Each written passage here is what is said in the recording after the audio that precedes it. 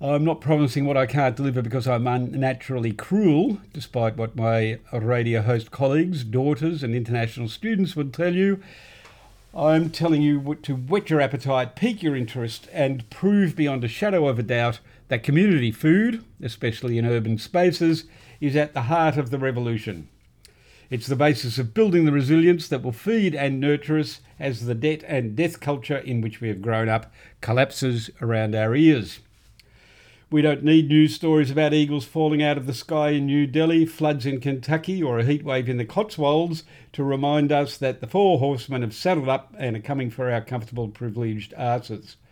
We know that shit, and we know that we can either sit in the fountain drinking champagne or we can roll up our sleeves and start growing the lettuce that the apocalyptic horses are going to demand when they get here.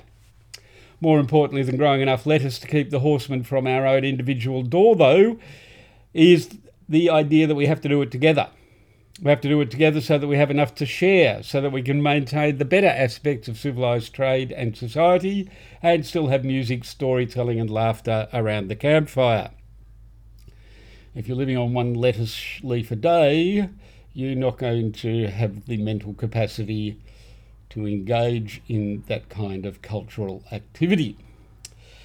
I'm doing everything I can to activate my neighbourhood, my workplace and you, dear listener, because I've seen the future and it reminds me of my grandfather's mixed farm. He had no machinery, a horse, 6 cows, a variable number of pigs and geese and a lot of fruit trees. He maintained that if we spent a lot more time talking to the trees than listening to fast-talking salespeople, we would be a lot happier and spend less time fighting. He built his house with hand-split timber 92 years ago, and my 50-year-old childhood memories of the place anchor me in the maelstrom that is upon us. By that I mean they keep me anchored in the midst of this maelstrom. Get your hands in the dirt, my friends. Make your own music in the evening. That's the way that we'll survive. See you at ecoradio.net and see you on air next week.